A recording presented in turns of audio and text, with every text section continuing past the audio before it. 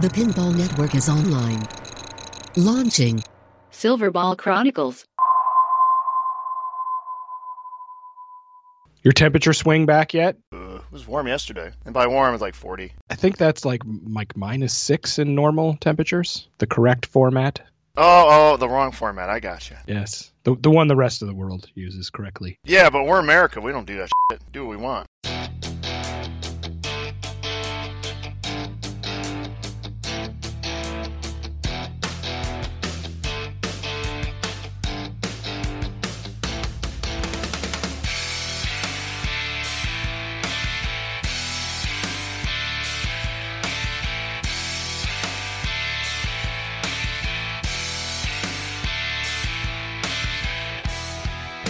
Hello everyone, I'm David Dennis and this is Silverball Chronicles. With me this month, like every month, is my co-hostess with the mostest, is Ron Ham Sandwich Hallett. How you doing, Ron? Howdy. What's up, fella? How are you enduring the cold? It's really not that... It's pretty normal here. 20s, 10s. We use the Fahrenheit thing, so you're not used to that, but... Yeah. We are Celsius up here, so we are, where 0 is freezing. It was 40 degrees yesterday. It was quite warm. Yeah, if it was 40 degrees here, I would not have pants on, and it would be amazing. Wow. Yeah. You picked up a new game. Yes, I did. And it's been playing well, I hope. It's been playing tremendous. You've been streaming it on the Slam Tilt podcast streaming channel. Yes, I have. I've been thoroughly impressed with how much better you are at pinball than I am. I'm ashamed to say that on a machine like that, which is all flow, attack from Mars, I brick like crazy. I don't get it. You could brick a lot. The ramps are not exactly wide on that game, especially the right ramp. Very, very good. I had a small freak out the other night when I was playing The Simpsons. By freak out, you mean you realize what a clunkfest it is and you didn't want to play it anymore. No? The character comic book guy. I picture that character as being Keith Johnson, the coder of the game when I play. And he's like mocking me the whole time. Mm-hmm. And it just starts to infuriate me after a while. So I had like a big freak out. I was super close to Pretzel Multiball. And of course I drained. I freaked out and I'm like, screw this. And I switched it over to 5-ball, which is basically a sin amongst pinball players. I was just freaking, and then I played worse for about 5 games. I played worse than I had been on 3-ball. So then I just got infuriated, and I went and I watched like Parks and Recreation or something. Okay. So that's what I've been doing for the most part. I would love to buy a pinball machine, but things are a bit too crazy for me out there. When it comes to pricing, as well as the wait time for anything new in box. And of course, as people know, I have 2 daughters, both of them under 6, and they are freaking expensive, these kids. What store did you pick them up in? You have to... They eat like so much. Thank God I don't have boys. Oh, it must be horrible feeding those things. Yeah, I grocery shop like every 2 weeks. So our social media update, of course, we launched silverballchronicles.com, so you can swing over there. We've got our catalog that we've worked out, so you can go and you can listen to all of our back episodes, as well as, Ron, I'm working on a super secret project on transcripts. So Ryan C., formerly of Head to Head Pinball Podcast and currently of Jesse J's Pinball Adventures on the Pinball Network, gave me a suggestion that I use some software and do a few transcripts for the show. So if you're looking for sort of the history or you wanted to reference this podcast in the future, we'll be able to have some of our transcripts on there. Of course, I have a real life and a real job, so I'm not like putting in a lot of focus in on those transcripts, but they are underway and we're working on them. So that's going to be up on silverballchronicles.com. As always, Ron, you can engage with us at facebook.com/silverballchronicles. That's where we do a lot of our chit-chatting. And as you know, we have sold out to thisweekinpinball.com. It's one of the sponsors. Swing on over to patreon.com/TWIP. They kick back a little bit of their revenue from their Patreon to those pinball hobbyists that are listed on the Pinball Promoters database. So if you jump over there, give us a 5-star review. Doesn't mean we get paid anymore or any less from the Patreon. It's just so others can find us when they're looking around. So one of the things we love to do, Ron, is recognize everybody who has some comments about the show. So we're going to read a few out here. The first one is from Facebook. It's from Chris K. I'm home, locked down, and I don't get to play pinball very much recently since I sold my only pinball machine, and I rarely play on location now. But when I'm feeling down, I turn on Silverball Chronicles to cheer me up. You guys truly are the second best pinball podcast. Well, thank you so much, Chris K, for that feedback on Facebook.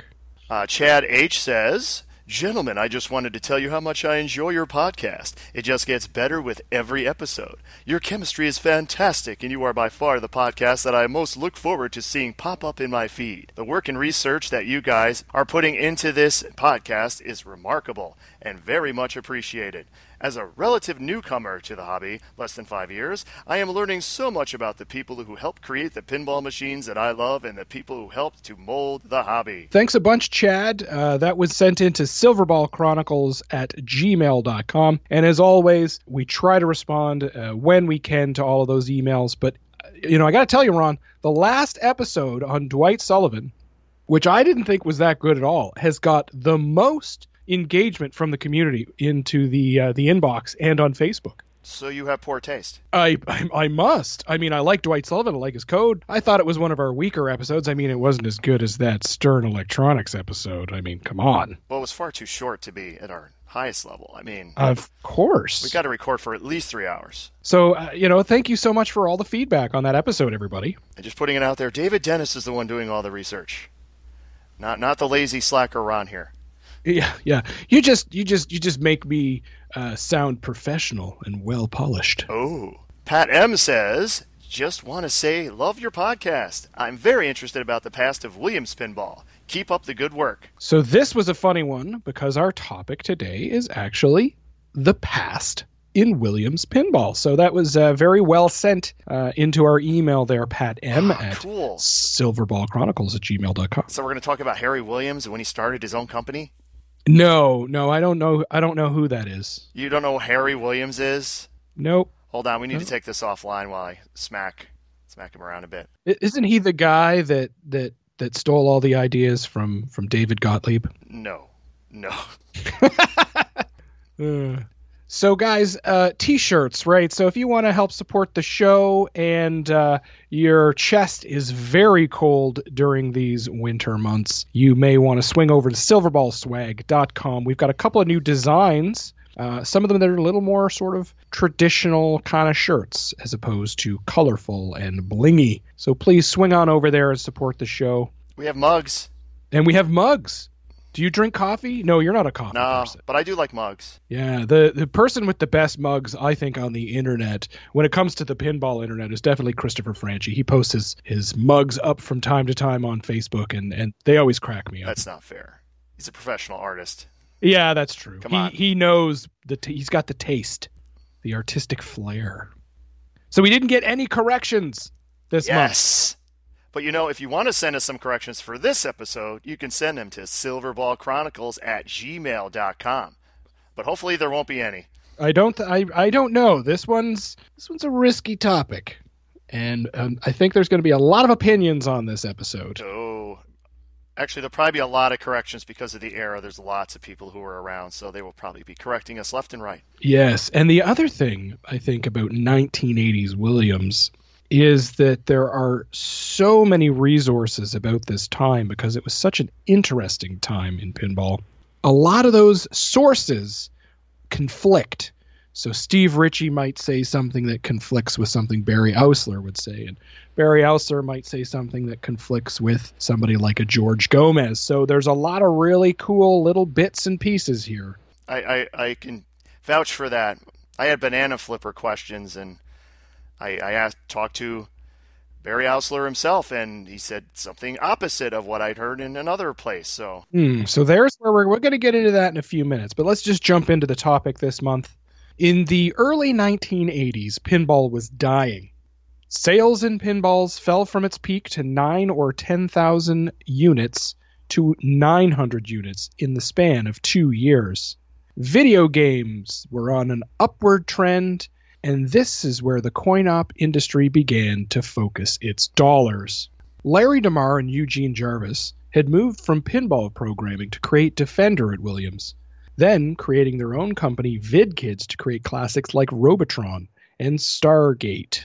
Even Steve Ritchie, the king of flow and the pinball master, had moved on to create his own video game company, King Video Design. Yeah, Larry DeMar and Eugene Jarvis were smart cookies because they did Defender, and then they realized no one else in the company could do video games, so they left, created their own company, and then came back to Williams and said, hey, you should hire us to make your video games. We know your board set because we did it. Paul Dassault rose in the programming ranks to become the go-to programming lead on almost all of the pinball machines in the early 1980s at Williams. Other programmers would only last one title and then move on somewhere else.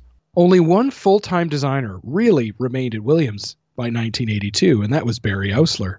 To help fill in the production line, some of the designers from the late 70s reappeared, like Stern Electronics' Mike Cuban, who popped in for one design. Edward Tomaszewski only lasted 3 titles.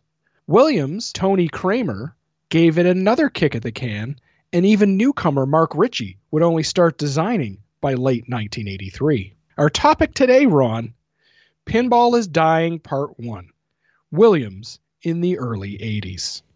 A lot of the early 80s Williams games are quite interesting. As far as like rules, especially when they had to start cutting back on costs because you're getting pounded by video games and everything else. They started putting some interesting things in some of these games, rules-wise. Yeah, they were looking for some sort of differentiating factor. And if you go back into the archives, check out our Gottlieb System 1 Stepping on Rakes podcast. This is sort of happening in parallel, where there's this shift into solid state. And now that the industry is more or less into the solid state era, they're kind of trying to figure out what to do. Then by the time they sort of figure out what they can do with this type of stuff, they start tumbling down a hill at like a rock. Cost cutting.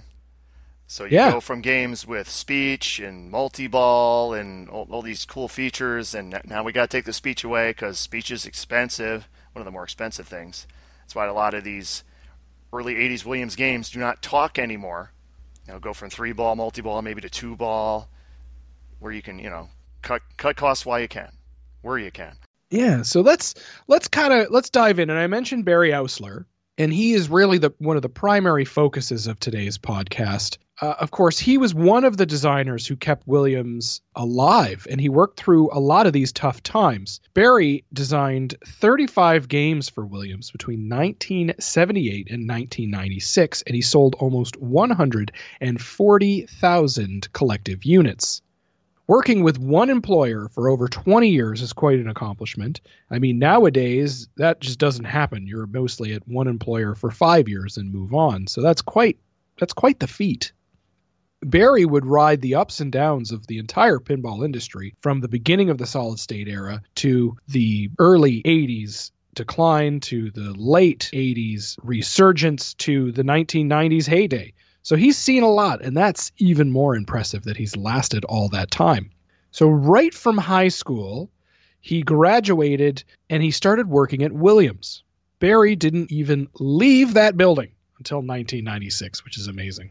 In fact, Barry dodged many of the bullets when it came to staff cuts, and because of his long tenure, Barry became one of the staples of Williams pinball design. So much like Steve Ritchie, Pat Lawler, if you look at all of the Williams pinball games, there is a clear fingerprint for Barry Ausler across a lot of those eras. Some say Barry even saved pinball when it was at its lowest point in the mid-1980s, but we'll get to that in another podcast. So what do you think of Barry Ausler kind of as a whole, right? His whole career. What are your thoughts on him? Longevity. You said he was the only one that was there the whole time.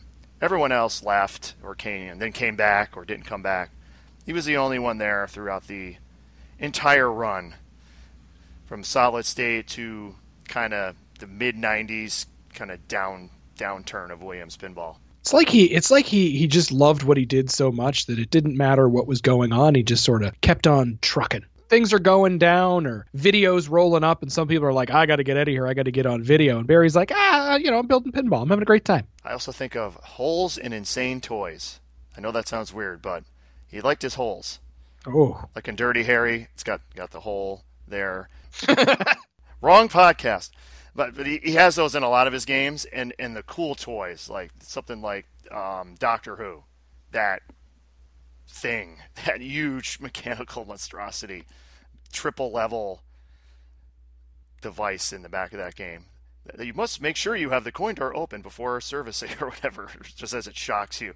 Barry was so good at mixing, sort of having fun, exciting shots, but also crazy, amazing toys. It was sort of like a very good mixture of a Pat Lawler and a Steve Ritchie. He fit like right in the middle, right? Like his vision for the quote unquote world under glass always ended up working out in a positive way. Mike McCoo would say Barry Ausler equals brutal outlanes. I'd agree with that. It was never down the middle with Barry. It was always out the left side. Except Dirty Harry, actually. I hardly ever drain on that. Well, most of the other games, yes. I'll give you that. I mean, you are in the top 1,000. Oh, yes. Yes, of course. You're so good, Ron. You can get further in one ball on Star Wars than I can with the glass off. Unfortunately, no one else wants to play the Star Wars but me. That's the problem. Yeah. So let's roll back way before the 80s. So let's get into Barry's beginning. Of course, like all people in the pinball industry, Barry used to play pinball all the time, but of course it was illegal in Chicago. So he would play on vacation, which is a common theme we've heard across almost all of these designers. And if you're on vacation in Ohio, the one thing that you do, seek out pinball. Barry's father worked quality control at Williams at the same time. He worked in the prototype room. Right out of high school, into Williams, 2 days after graduating high school in 1970, Barry started out testing backboxes with EM mechanicals. So so what would you test in an EM backbox, Ron? Like what was the thing? Reels. Right. So the little things that click, right? The little things that click. Oh man, some EM people are really upset right now. Yes, things that click. Yes, you can send your pitchforks and fires to silverballchronicles@gmail.com. Stepper units, things like that. And we probably should mention that Barry is a Chicago native, so he was local. They have all of those physical, big, moving pieces inside the head. Right nowadays, it's like a board and an LCD screen, or in the 90s, it was a board and a couple of ribbon cables to a DMD, or back then there was actually like big friggin' mechanics in there. And so he basically spent all of that time testing when he first joined Williams, testing the backbox mechanicals to make sure that when they went out on into the world that they were working well. So on evenings and weekends, Barry would moonlight as a repair person for pinball machines for local operators. I assume, Ron, you don't make a bunch of money on the floor and helping the engineers, so you can make a little bit of that side hustle, the kids call it nowadays, out and about working on the very machines that you're building. That is a smart idea. It's very possible. I have a Spanish Eyes from 1972. Who knows? Barry might have worked on the Spanish Eyes in my house. Wow. He might have did some QC on that. Who knows? That's right. They call that the Ausler stank. Okay. So Barry worked 2.5 years on the factory floor there, doing quality control and working up. That's when he moved into engineering. And he worked with the fellow named Norm Clark and somebody we've heard quite a bit, Steve Kordick. They were doing designs, and of course he helped them out on sort of managing those designs and building up the Whitewoods and working with those senior designers. Now that's pretty awesome, right? To be working, like, could you imagine going to Stern today and working with Steve Ritchie on building his Whitewoods? That would be just awesome. Yeah, Steve Kordick was Barry Ausler's mentor. I believe Steve Kordick, he had 3 or 4 games at his house, and they were all Barry Ausler games. So this is where you learn to read schematics, right? Which is its own adventure. I'll tell you, as a person who's not mechanically inclined and when I sort of learned to read some schematics that it was like, oh my God, this is like a whole nother world, and I've unlocked like a special power. The EM schematics are fun. Yeah, see, I haven't even looked at those, and I have no ugh. It took me long enough to friggin' figure out, the start button on an old Gottlieb, so I don't need to even look at a stepper unit. So this is pre-solid state. He's working there during the EM era, and it must have been difficult when they started transitioning from that EM to solid state era, specifically for these older designers. EM was a totally different animal. We had mentioned in our Steve Ritchie episode that this is when they started to sort of look for these new designers, these younger sort of fellows that maybe didn't have the bad habits or had a different vision or could use their mind in a different way. And this is where they started to look for new designers to come into Williams. And you can really see that change when it comes to design, can't you, Ron? So Barry Ausler says the transition wasn't really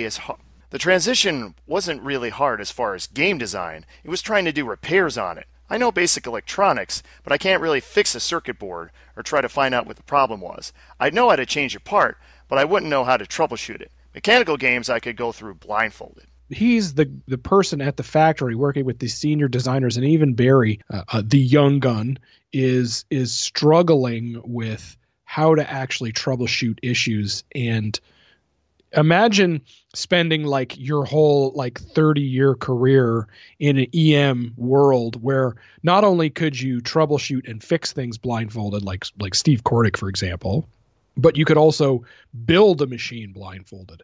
Well, Barry can't do either of those in this era, and he has only been in the industry for a few years. So Barry did his own design, and Kordick said go ahead and do a whitewood. The design went on to become Phoenix. Yes, Phoenix. What a bizarre backglass. Yes, so this is a fantasy bird yes. theme. August of 1978, 6,198 units, which is a pretty good seller by today's standards. That is a very good seller. Design, of course, by Barry Ausler.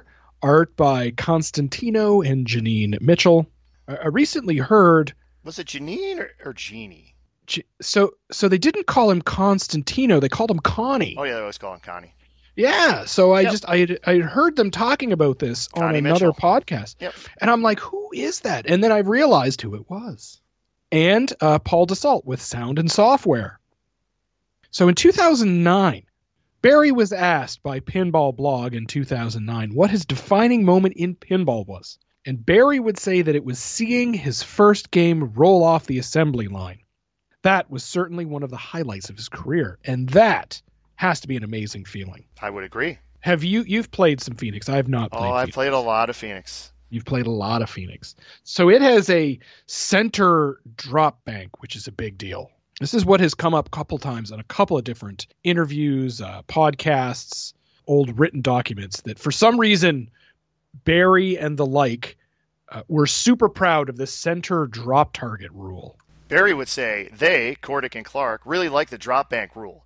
We worked on making scoring. Once you knocked the targets down, you couldn't get them back up until you went over the rollover lanes. They liked the tunnel shot. It was different. Here's the new person coming in with some newer ideas, and the Kordicks and Clarks of the world are like, that's pretty cool. That's kind of unique. You know that Phoenix intensifies competition and fun for sizzling profits. Ooh. I love these flyers. Sizzling profits. Yeah, that backglass with the weird Birdman thing. It's like he's like X-rayed. Connie Mitchell did some weird backglasses. There's some really weird. And we're not talking like Bally 1981 weird. But, if you stop and like, what the heck is that? Hey, you've won. I have to play this game now. It's so weird looking. How about Light the Fuse with Phoenix? 25 cents is the profit way. Mm-hmm. So this is the time when you're moving sort of from EM 10-cent games into quarter games. And you need something cool and fancy to get that extra 15 cents. And I'll tell you what, Phoenix was the one. I love the lady on the flyer here. She's got these like puffy 70s pants. Oh, yeah. And heels. Like brown leathery heels. Pants are like super high on the waist. Great hair though. Super, super cool. I think by looking at Phoenix, I would put a quarter in Phoenix. You know what I mean? Like I would at least give it a go. It's drawn me in by its look because it's got this super cool like bonus countdown thing, and of course, it's got orbit spinner, and fire, lots of fire.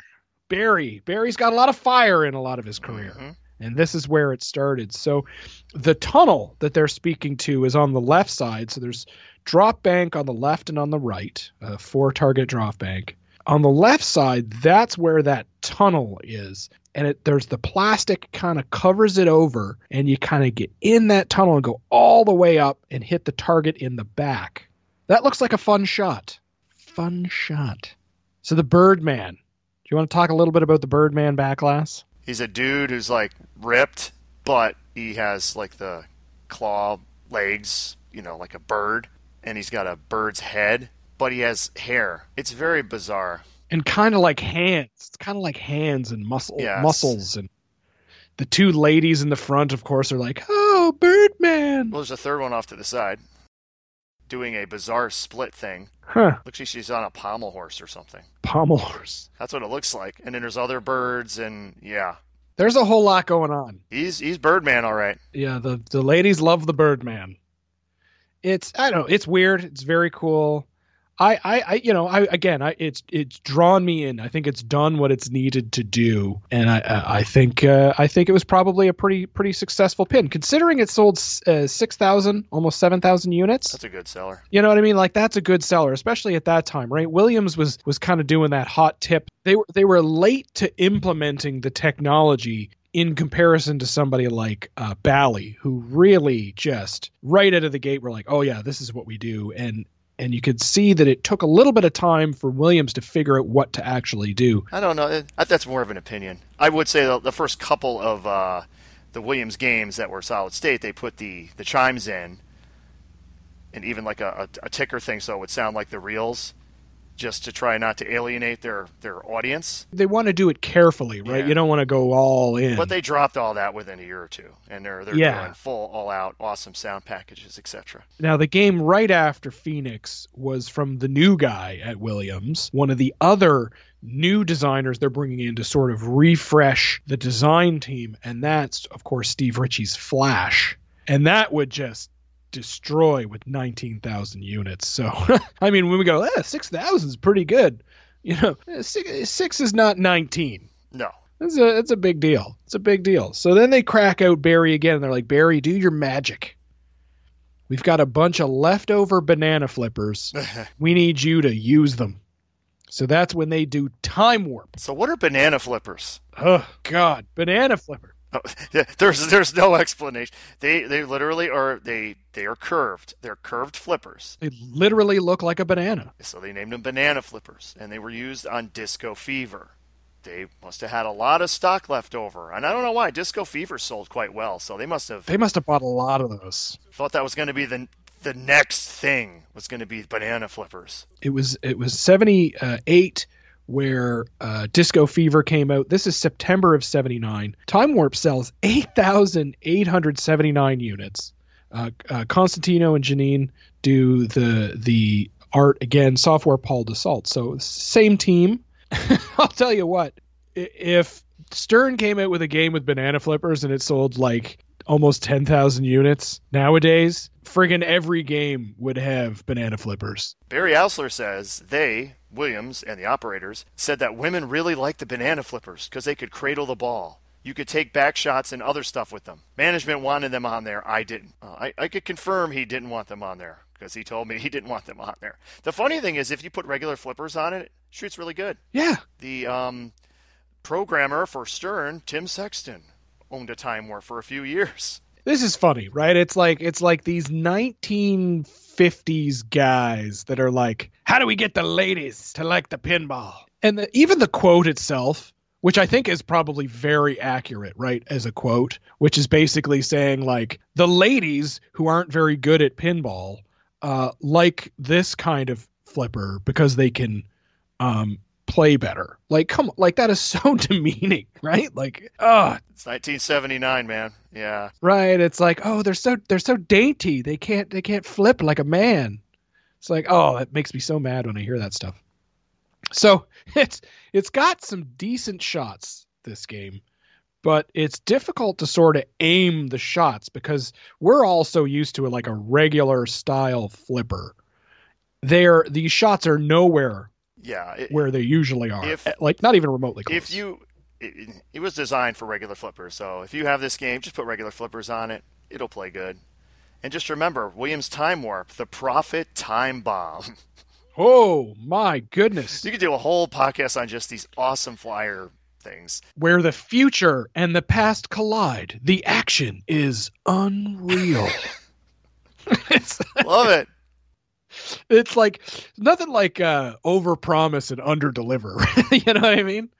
Oh, they sold so many of these. You see these all the time for sale, which is just a travesty. Oh, I disagree. Put regular. There we go. There's a picture of it with regular flippers.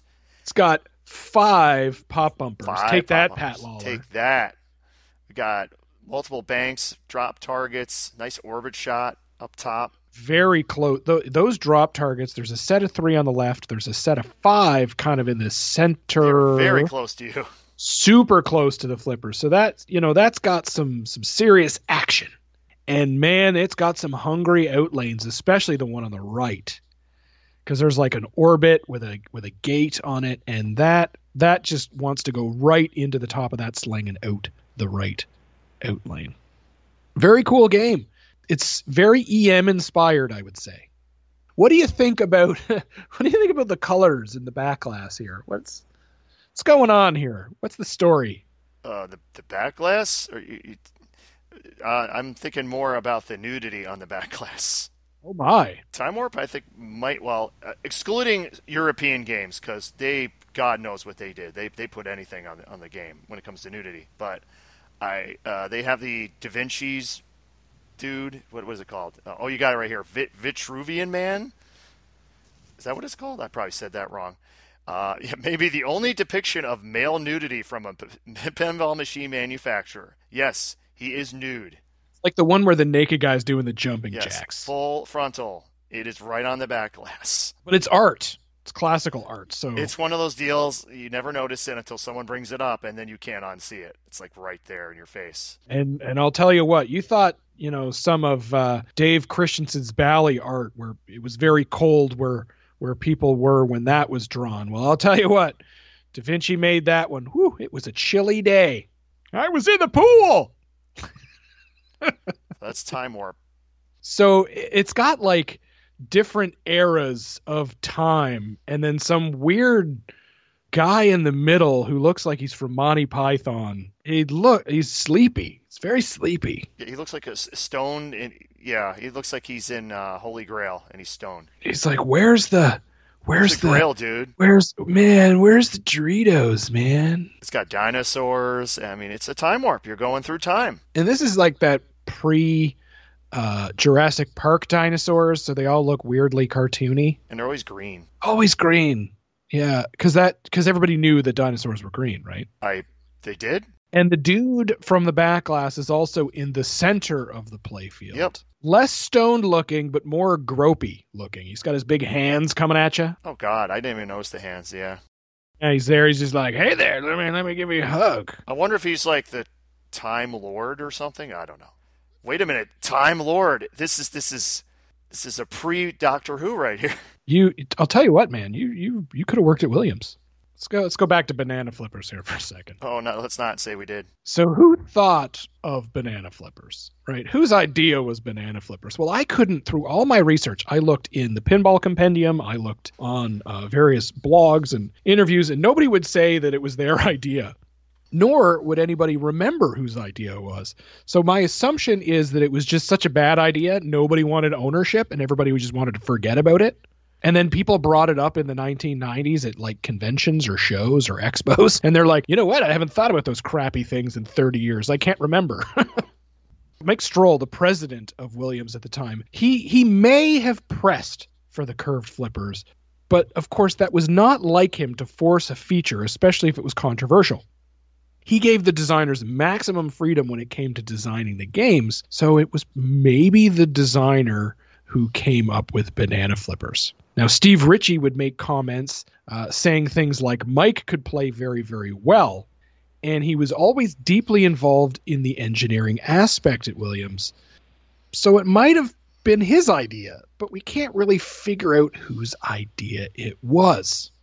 But I'll tell you, I'll ask you now, Ron, do you think banana flippers were worth it? I think they were like, yeah, those are revolutionary. I don't think they were worth it, but I don't think you have Disco Fever sold a ton, and Time Warp sold like 8,000, so they didn't really hurt the sales, did they? Crazy. Good old Steve Ritchie says, I adopted a philosophy about flipper placement after first observing pinball play in the early 70s at Atari. Games that had odd flipper placements generally did not make as much money as games that had more normal arrangements. There are exceptions, including Captain Fantastic, but even there, the basic two lowest flippers are in a very normal position. And if anyone knows about weird flipper positioning, it's those Atari games. They were a mess. Now we're going to get into, I would say, probably one of the Barry Ausler's best known games, and that's Gorgar. December of 1979. This is like a fantasy Dungeons and Dragons Satan theme. Yeah, I always took it as just Satan, the devil. It's a Williams System 6. So it's a System 6 like, say, Firepower would be. That comes it's later. 14,000 units, which is huge. That's huge. That is a massive, massive selling unit. And this must have been just he must have been over the moon, Barry. Like art by the Mitchells again. Sound, Eugene Jarvis this time did sound, who's a newcomer to Williams, and the other bits of the software by Paul Dassault. So we can see here that Barry has his go-to team, which is pretty interesting when it comes to this stuff. Dan Barlow from Facebook says, Gorgar was kind of scary when I played it as a kid in the 1970s. The heartbeat sound effect added to the overall feel of the game. It ended up becoming my first pin. Gorgar was one of the first pinball machines I remember as a little kid. It was one of the games that was in the tavern my father would go to. They usually only have one pinball machine there, and they'd have it there for a while and switch it out. Gorgar was one of the ones that was there the longest. And you had the same reaction as Dan? I love the back glass. I think that's Connie Mitchell's best back glass. Wow. It's freaking Satan. Fire and stuff. I mean, how could you not like Satan? Yeah. It's in the heartbeat thing. The sound on that thing is incredible. Flash was the first game with that dynamic background sound, and that was why it sold so many units, right? It had this drone, and as you dropped the targets down and got more points, sort of the tension built, and that drone got more high-pitched and more exciting. A lot of people have played Meteor. Meteor's got that dynamic background sound. Mm-hmm. Well, Gorgar went a step further and really killed it when it came to its dynamic background sound. So rather than a tone or a noise or this just droning on and on and on and on where the pitch got higher, it was like a heartbeat. Yep. And that heartbeat got faster and faster and faster. And it was as close to a heartbeat as you could get, I would say, in that era when it came to sound. And man, oh man, it was Eugene Jarvis that just killed it with this machine. This was, of course, as you had mentioned, the first game with speech. And I'm sure many people are very disappointed to hear that Disco Fever in 1978 was the first Williams game engineered with speech. And in fact, a talking prototype was presented at the AMOA show in Chicago that year. Yeah, they did that stuff a lot. Bally had a Lost World that they put like a tape deck or something in so it would have speech. So it looked like it was the first because they knew Gorgar was coming. They manufacturers that do all kinds of stuff like that. So Eugene Jarvis did the effects here, but he didn't do the rules programming of the game. And this was mostly because he was still working with Steve Ritchie to finish Firepower.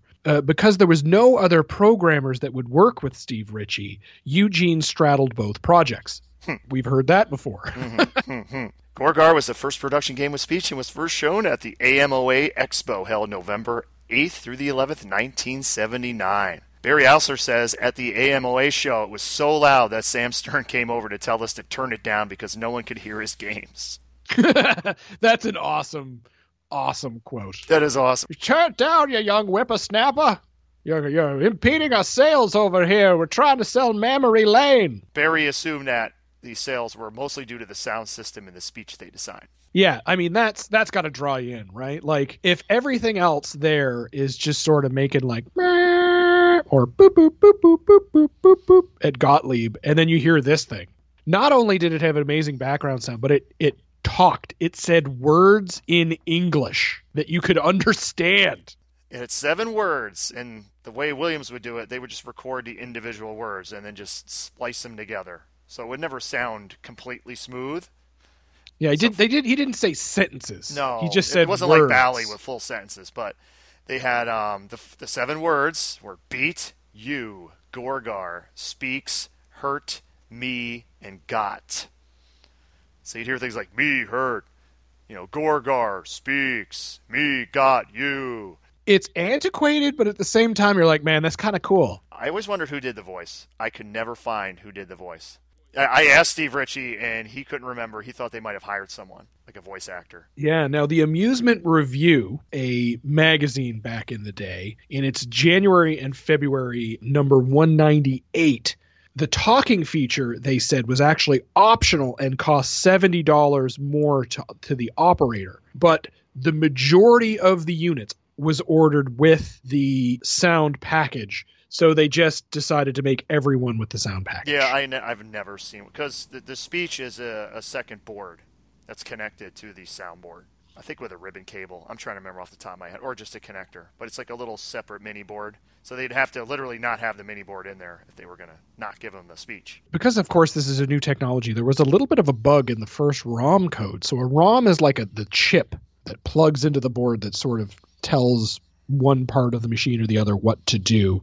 If you inserted coins after the speech, it would work. But if you were like putting coins in kind of like during the speech, it would get all confused. Yeah, I remember seeing the sticker on some of the games. It was like a picture of Satan. And he says, wait until I stop talking before inserting coins. Yep. It was so polite, Satan. Mm-hmm. It's like... There was a record, for those who don't remember those. They would come with a 45 of just him talking. Weird. It was like the original Deadpool. Oh, yeah. Yeah, it was basically the same thing they did for Deadpool. They did for Gorgar, but with an album. So how would you describe that backglass, Ron? One of the great backglasses. I mean, I'm still confused, though, So you got the Satan guy. Basically, you have an altar with a woman on it, wearing next to nothing, of course, because 70s and all, So then we have the Gorgar, and then we have these other dudes. One is like picking up the girl. I can't figure out if he's saving her or if he's one of the Gorgar's minions. He must be saving her because there's the other guy in the background who's like fighting. He's running with a sword. So it's just like the Paragon backglass I was always confused about. Is the dude like attacking the woman or saving her? I never could figure that out. Or is the lion, is he riding the lion or is he attacking the lion? This is similar. I was trying to figure out exactly what's going on in this backglass. The detail in the backglass is quite impressive because this is before they're doing that sort of Bally 4-layer sort of screen printing backglasses. This is all like lines, right? Like this is some pretty impressive line. If you line think the backglass is good, look at the playfield. Yeah, so let's talk about the playfield a little bit here. So the lower playfield, it's that traditional kind of Italian bottom playfield. It's got the guy who looks like he's fighting Gorgar. And the lady is like, no, please save me because I'm a stereotype of a woman. And then there's another guy in the background who's fighting. Now, this is an awesome, lower playfield design. Like, there's a lot of detail going on in this. There's a ton of detail. It's super impressive. And lots of fire, so you know it's good. Yeah. So then kind of halfway up the playfield, you've got your stand-up targets, and then you've got a capture hole on the left, which is really cool. And then a set of offset drop targets, a set of 3. And then you got an orbit spinner. Yeah. But this orbit spinner isn't really the best of orbit spinners, right? It's kind of a clunky. That's good. It's good when I play it. Well, it's because you're the top 1,000 player here. No, I'm talking about playing other people's games, but yeah. It has a weird spinner rule where the bonus has to be at a certain level between so-and-so and so-and-so, and then it's lit. So once you go above that bonus level, it turns off. Yeah, the upper playfield, this is where it gets exciting, okay? So there's Gore set of 3 bank drop targets on the left, and Gar is an offset target kind of in the lower middle of the playfield. But in the back, there's a snake pit. So what's so cool about the snake pit? It has a magnet, and it stops the ball dead and then flashes a... Well, they didn't have... I don't think it's a flasher. Or just they blinked a light bulb, and it's like, me hurt, me got you. Great effect. I would say the worst part and the most disappointing thing about Gorgar is, well, the fact that it's Satan. And I mean, that's not going to fly in my house, sadly. But this is before Firepower. And Firepower had 2 amazing things about it. One of them was multi-ball. But the really amazing thing was lane change at the top. So when you shoot that orbit spinner or you get up into the pops in Gorgar and you roll over the lane in the top, you can't switch the A, B, C lanes. You're one of those whiny type players, huh? I am indeed. So you get it up there and you're like, you gotta nudge it and not tilt, and you got to get it up there again. And it's like, oh God. Isn't it great how that's the way it was? And then they added lane change. And now in 2021, we have a game like Avengers, where you have the inlane lights that you can't move. They're not controlled, and you have to hit things to move them. Ugh. I love it. Or you have games with skill shots with the light you can't move, so you have to actually try to get it in the right lane using nudging and skill.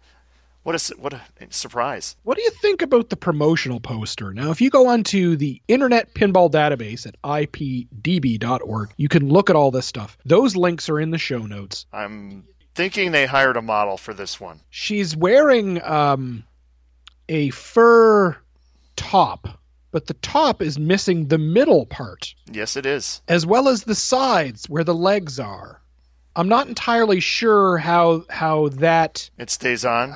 I'm sure there's tape or something. But what does that have to do with pinball? She's the woman from the back west. That's what I was assuming. And we keep calling him Satan. I mean, his name is Gorgar. That's his name. Enter the lair of Gorgar, only if you dare, because that rhymes. Make Gorgar cry out. Challenge the snake hole. Ooh, that's weird. Escape from the monster's clutches.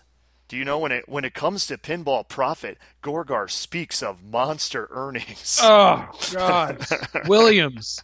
I love it. So cheesy. It's like watching a television newscast here with the puns. If any of the manufacturers listen to this podcast, which I'm sure of course they do, they want to learn about history, we need cool flyers again with just really cheesy quotes on them. Please. Yeah. Bring it back. Please. So where do you think the design concept came for making a monster fire Satan-y thing? Well, Barry would say the design was the artist's decision. Said the team wanted something different. It wasn't supposed to be demonic, but at the time Dungeons and Dragons were coming out. We wanted to cash in on that, with the hero saving the woman from the beast. I guess that answers my question. So he is supposed to be saving her. Gorgar and his stance were inspired by an illustration called The Underworld by Boris Vallejo? Yeah, there you go. Oh, okay. Link in the show notes. Yeah, so check that out.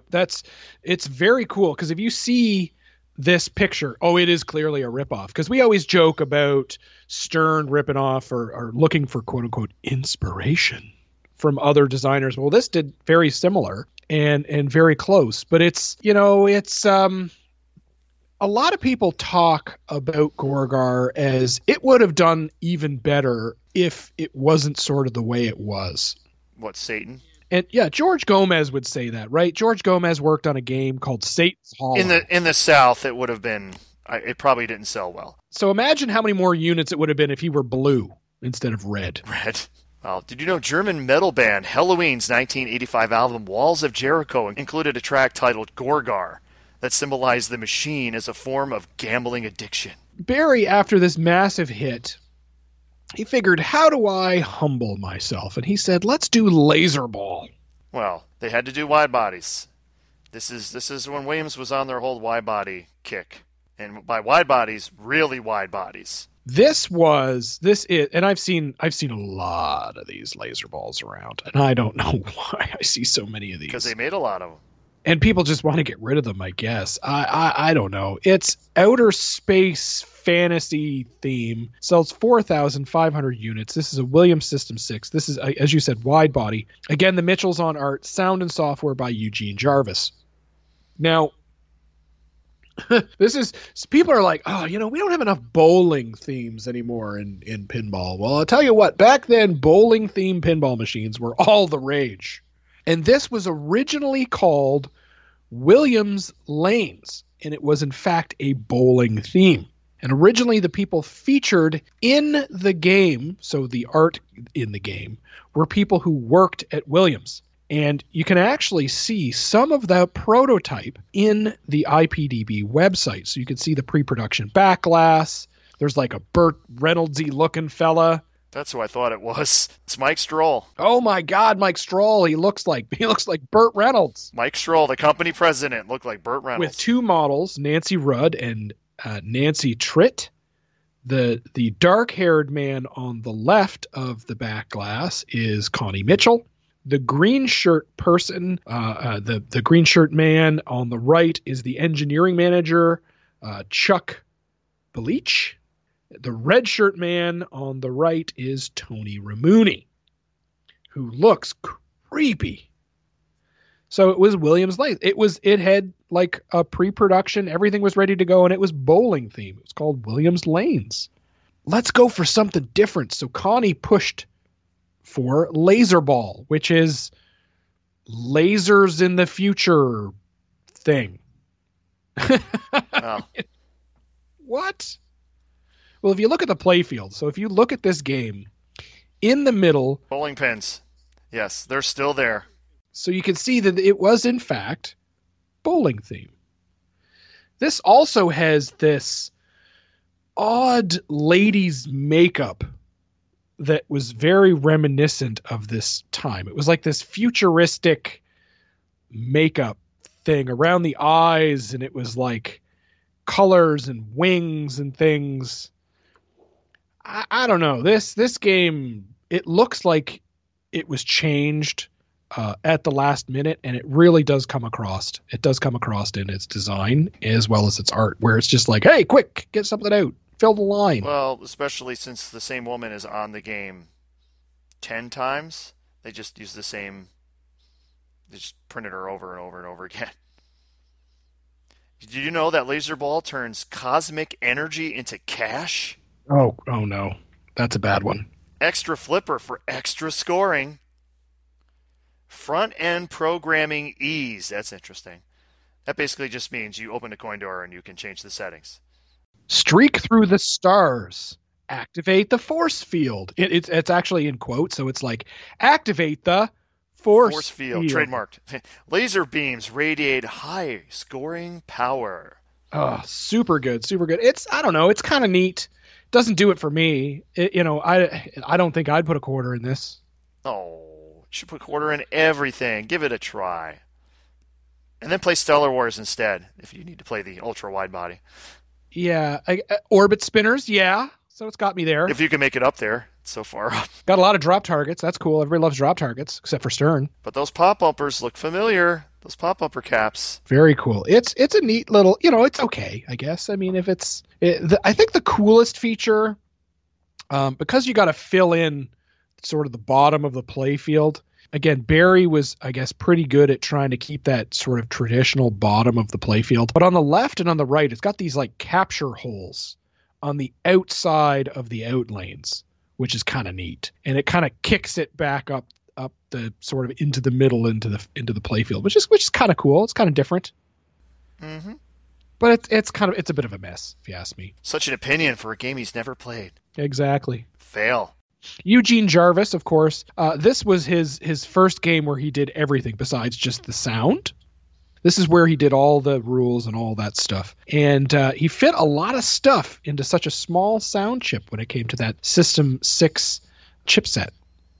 So he had made synthetic chimes, actually. Eugene said, this was a management decision.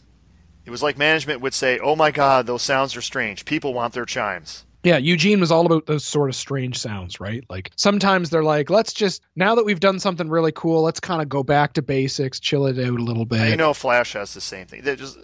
So I think they're talking about on the System 6 soundboards, they have like, actually I think it's System 4 has them too. There's like a little toggle switch. You can toggle between the regular sound package and like the much simpler sound package. It kind of gets more sort of basic and less. Yeah, I didn't even know this existed because I never heard a game on the simpler sound package. Yeah, so we've had a dip in sales now, right? We've had that crazy peak of kind of Gorgar, Flash, like 4,500 units. Stellar Wars selling 5,500. So you can see there's a bit of a dip in sales here over this peak. That's when we get into July of 1980 with Scorpion, which is wide body. Another super wide body fantasy theme, sells 2,000 units. The Mitchells, it's only Connie this time with Tony Ramuni, and software and sound by Larry DeMar, who's a new team member here swinging in. So Scorpion. This is the second wide body that Barry. This is the second wide body that Barry has done. And we've mentioned this a few times in the past that Atari had started making wide body machines. That's all they made. All the other manufacturers were super concerned that maybe they were on to the next big thing, that they didn't want to miss out. So they started making wide bodies, but then they quickly realized they weren't fun. It depends. It depends. Such a blanket statement. Barry Ausler says, I was just trying to make another follow-up to the last wide body I made. I was just trying to do some other unusual stuff. Atari was doing things like Middle Earth or something at the time. We were just trying to come up with a similar theme. The only reason I came up with this is that someone else was doing it and we didn't want to be left in the dust if they take off. Atari was doing nothing but wide bodies. If you don't do one and they take off, you'll be the last one. So there you go. It's just they had to do something, so they're like, let's give her a go. Scorpion is a fun game. I always like Scorpion. Scorpion is actually the name. There's a big lizard Loch Ness monster looking thing in it. So you figure, oh, that's Scorpion, but it's not. It's actually the name of the ship that's going after the lizard thing. It's like a two-headed creature, but the name of the ship is actually Scorpion. Yeah, it's almost like a cigar boat. Right, you'd see in like Miami. It's kind of cool, but the colors are all weird, right? They're weird. It's got the purple sky, then the green character, and the blue at the bottom. What did the flyer say for this one? Two-headed earnings or something like that? Is it going to say? Let's see here. Time, always precious seconds. Seconds that call for supreme strategy. Seconds that can mean the ultimate victory or devastating defeat. Come aboard the Scorpion. There's no time to lose. And the reason that's all worded that way, this game had a unique feature. This is all Larry DeMar. When you start multi-ball, a timer will start that counts how long you were in multi-ball. And the longer you can be in multi-ball, the more points you get at the end of the ball. And you can't. So you're thinking like, okay, I'll just trap then. When you trap, the timer stops. That's why it's really neat programming for 1980. Larry DeMar. He was able to put something in there so if you don't see switch hits happening and you're just trying to hold the ball, the timer will stop. Because the first time I ever played this game and saw that, it's like, oh, I'll just hold the ball, right? And it'll just keep going up. Like, nope. Barry, again, makes that more or less traditional bottom of the playfield. Now, the slings are much wider apart, but he does have that in-lane, out-lane, traditional kind of flowing into the flippers from the outside. But, man, that is one heck of a trip from that out lane all the way down in there. That is like, you better stop and have a beer when that ball's coming down and there. The upper left, I think, is his first go-around with a design element he'd use again and again. It looks a little familiar. You play Solar Fire, which we'll get to later. Grand Lizard. It's like a little part in the upper part of the playfield. So it's in this case, it's not even like an upper playfield. It's just the upper part of the playfield, and you got two flippers, and you just shoot at drop targets. And there's a really cool spinner on the left, which probably has to be the worst orbit spinner of all time. Oh. Except for those System 1 Gottliebs, I guess. But this little design element he will reuse. I think, if you think of the Steve Ritchie sort of upper, loop shot, the Barry Ausler upper part playfield is kind of his thing for a little while. I mean, of course, it wasn't like that in the 90s, but his earlier career, he's used that quite a few times. Yeah, it's a neat little game. I'd probably play it, I guess. I really like cigar boats. So, cigar boat theme. Hey guys, as a quick heads up, I wanted to let you know that in my real life, I'm David the Advice Guy. At Dennis Financial, we aren't investment advisors or insurance agents. I always thought that sounded terrible. We want to provide you with sound financial advice. In fact, we want to provide you with investment and insurance advice for life, and we take that honor very seriously. Do you know individuals who received financial advice for 10 years have 2 times the financial assets of unadvised individuals? For example, you've got mortgage insurance at the bank, right? Well, did you know a 40-year-old non-smoker can save $30 a month every month for 20 years just from shopping around for a more competitive rate? Now just imagine what a pinhead like you could do with that extra money. Toppers and shooter rods, anyone? If you're looking for a more human dimension to your financial advice, Dennis Financial Inc. has you covered with advisors licensed in most Canadian provinces. Contact me via email at david@dennisfinancial.net for a free rate quote and a copy of our Value of Advice ebook, or check out dennisfinancial.ca. Insurance solutions provided by Dennis Financial Inc., Canadian residents only. Now, the next game, this is where we're getting into some strange things. This is Algar. Oh man, was this Barry? Was this a Barry game? This was a game by Tony Kramer, and it's a fantasy monster theme. It's September of 1980. It's a Williams 6A. It's a thing.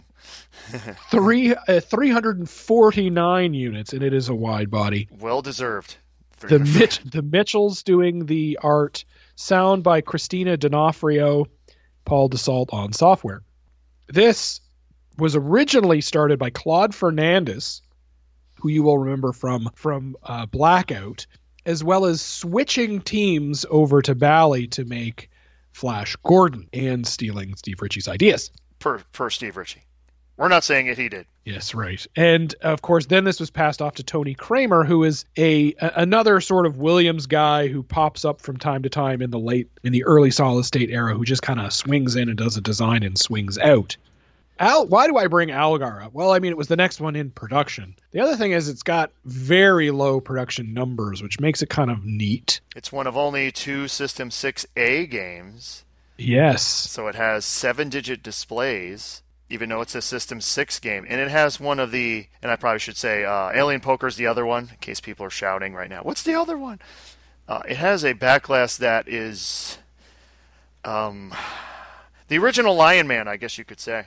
This was the original Lion Man. And actually, he's part of the Gar family.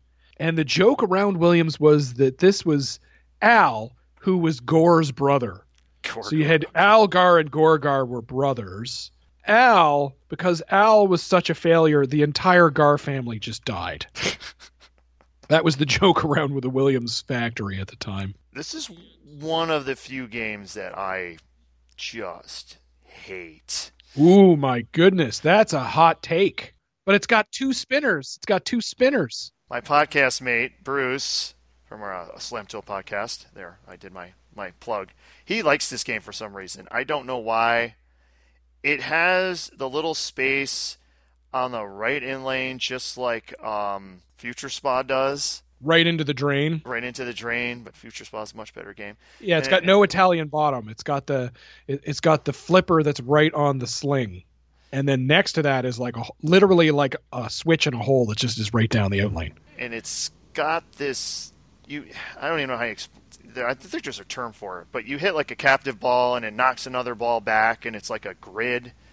I think they use the same thing on what was it? Big Bang Bar has like the same thing. It's got a couple of neat design elements. One of them is that there's a 3-bank drop target, three drop target bank. To the right of that, there's like a 90-degree sort of turn, and then that kind of goes across the playfield and down the left side, and then that acts as sort of the left in lane, which is really weird. You got to look at the pictures to do this. And I know we're an auditory medium and we spend a lot of time talking about how stuff is, but I'm trying to paint you a word picture here, folks. Calm down. What does the flyer for this say? Don't buy it?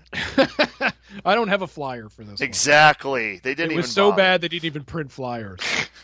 So who was Tony Kramer? So we've brought him up a couple of times, and I think this is a great opportunity to bring up somebody else who swung in and out of Williams while it was dying in the early 80s. Who is Tony Kramer? Tony Kramer was nicknamed Colonel Nutsy after his wristwatch had stopped working intermittently for the last time. He screamed some profanity and threw the watch as hard as he could at a plaster wall in Williams Engineering. Yeah, so he was a bit of a character, I guess, was the best way to say it. Steve Ritchie says, the watch flew apart in 100 pieces and we all laughed so hard. Tony included. He was nuts. He could create pinball designs faster than anyone else at Williams. Tony was a great guy who made the best of a life through a tough childhood and a love for Steve Kordak, who mentored him as a game designer and treated him like a son. So he was well, you could tell by this quote, he was well liked. He was a good dude despite a tough childhood, which I couldn't find any information on, but we'll take his word on it. A lot of people said that Algar failed because of Black Knight. But Black Knight was about to come out. It was the big smash that would be another Ritchie title. Well, do you think that was the reason that Algar failed? No, I have to agree with Steve Ritchie. He says, I think Al was just a dud of a game. There you go. So it's just a bit of a dud. It was, it's kind of a crappy game. So because it didn't sell at all and it was kind of crappy, they just killed it and moved on to the next thing.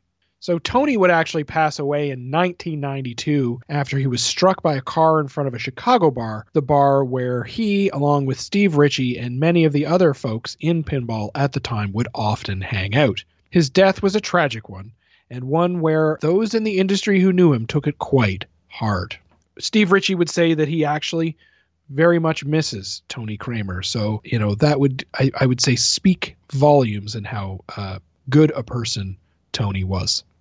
All right, so this is where we get into the battle of the bi-levels, I like to call it. So you've got Black Knight that comes out and completely changes the game. Then you've got Bally's Flash Gordon. And now everything's got to be a bi-level. And then now it's like, oh my God, wide bodies. Everything's got to be a wide body. And it's like, oh my God, everything's got to be a bi-level. So it's like, it's funny how the industry is that way.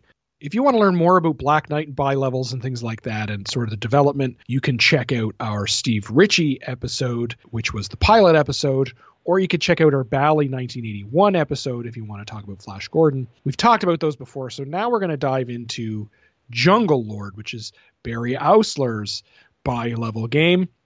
It is a fantasy theme from February of 81. It is a Williams System 7. It sells 6,000 units, so sales have picked back up again. It is a bi-level, sort of narrow, standard body game. The Mitchells on art, and sound and software by Larry DeMar. This is a cool game. Now, it has Magna saves on the outside, right? Which is an innovation that Steve Ritchie had in his Black Knight game. Yep, but it's done better. It's done so much better. Basically, it doesn't just stay on. Like, you tap the thing and you just get it out of the outlane. It pulses it. So you can kind of flick it back into play, or you can kind of hold it to really kind of grab it from going out of the outlane. This is a unique art package for a few reasons. There was that movie at the time, like Blue Lagoon. Wasn't that a movie? That was a movie with Brooke Shields and whoever the guy was. Brooke Shields, who was also in the Pinball movie.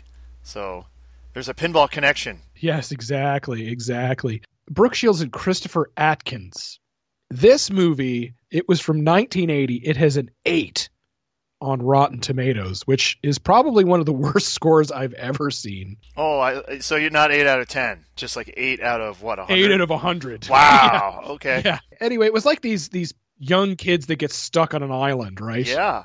Scroll down. He's on Wikipedia right now. Here's the important thing. Budget, $4.5 million. Box office, $58.8 million. Sorry, Rotten Tomatoes. Oh, yeah, it made money. Don't matter.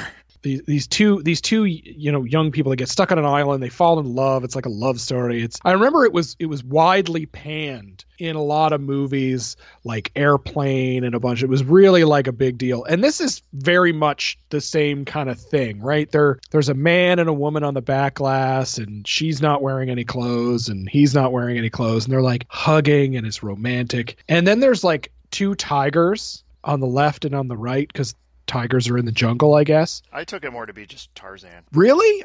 Yeah. This is no. I got a Blue Lagoon vibe from this. Okay. Yeah. The worst part though about these poor tigers is it looks like I drew them. Like they look horrible. It's like you drew something and then you left it in the sun and it sort of melted a little bit. It was. I feel really bad for the Mitchells because this one just did not pan out the way it should have. This was, of course, Jungle Lord crowns you king of the pinball jungle. Yep, I will say this right now. This is the best bi-level game. Wow. Black Knight's the best playing. Oh, of course. Bi-levels, but this is the best overall. Over the Christmas holidays, I borrowed a Black Knight from my buddy, and I'll tell you what, man, it is a great shooter. It is so much fun going in and around, but the rules are kind of lacking, I think. The rules are not lacking with Jungle Lord. Okay, so can you give us kind of an overview? I know you're not the rules guy, but can you give us like a little overview? Well, if you open up that flyer, page 3 again, it tells you all you need to know. It has the exciting 5-bank double trouble. Ooh. Double scoring. Can you say multipliers? Everyone wants to know the playfield multiplier. There it is. Multi-ball, trademarked, of course, by Williams. First single ball double scoring. Wow. Multiplier, that bonus multiplier that goes up to 10x. A drain shield, basically a ball saver. That's the first drain shield, by the way. The first drain shield. I love because we made up the term. MagnaSave returns with a more correct implementation where we just pulse, and you have to earn your pulses. It's pretty cool. I have played Jungle Lord. I kind of like Jungle Lord. A friend of mine was asking me like, hey, there's a Jungle Lord for sale. What do you think? And I'm like, it's all right, I guess. If you can get by the fact that it's like Blue Lagoon and the tigers look like they're melted. But you spoke a couple of moments ago about the sort of the Barry Ausler drop targets with flippers at the bottom. And this, I think, perfects it when it comes to where it should be and how it should be. It shouldn't be kind of up in the corner of the playfield. It should be like an upper playfield. The whole upper playfield's awesome. Has a little bagatelle thing on the side with a buzzer. The game has a buzzer. So if you go through the lane you don't want to, it buzzers at you. I love it. Like you failed. Brutal. It's nothing like harassing you when you don't. I love it. More harassment, the better. We need more harassing games. It's the art on the playfield is much better than the art on the back glass, in my opinion. It's much more like they're fighting off snakes at the bottom, and there's this cool kind of sword, kind of Black Knight-esque sword in the middle. Super neat that way. It seems like quite the effort to work on one of these bi-level games, right? If you got to get up under there, is it a lot of work? It seems difficult. It'd be more difficult in a Bally because Williams actually would cut them from 2 different sheets of plywood as opposed to Bally. You just basically took a regular playfield and just would chop it and then put the one part on top and the other part in the bottom. Like you can go under the upper playfield on these. So you have to.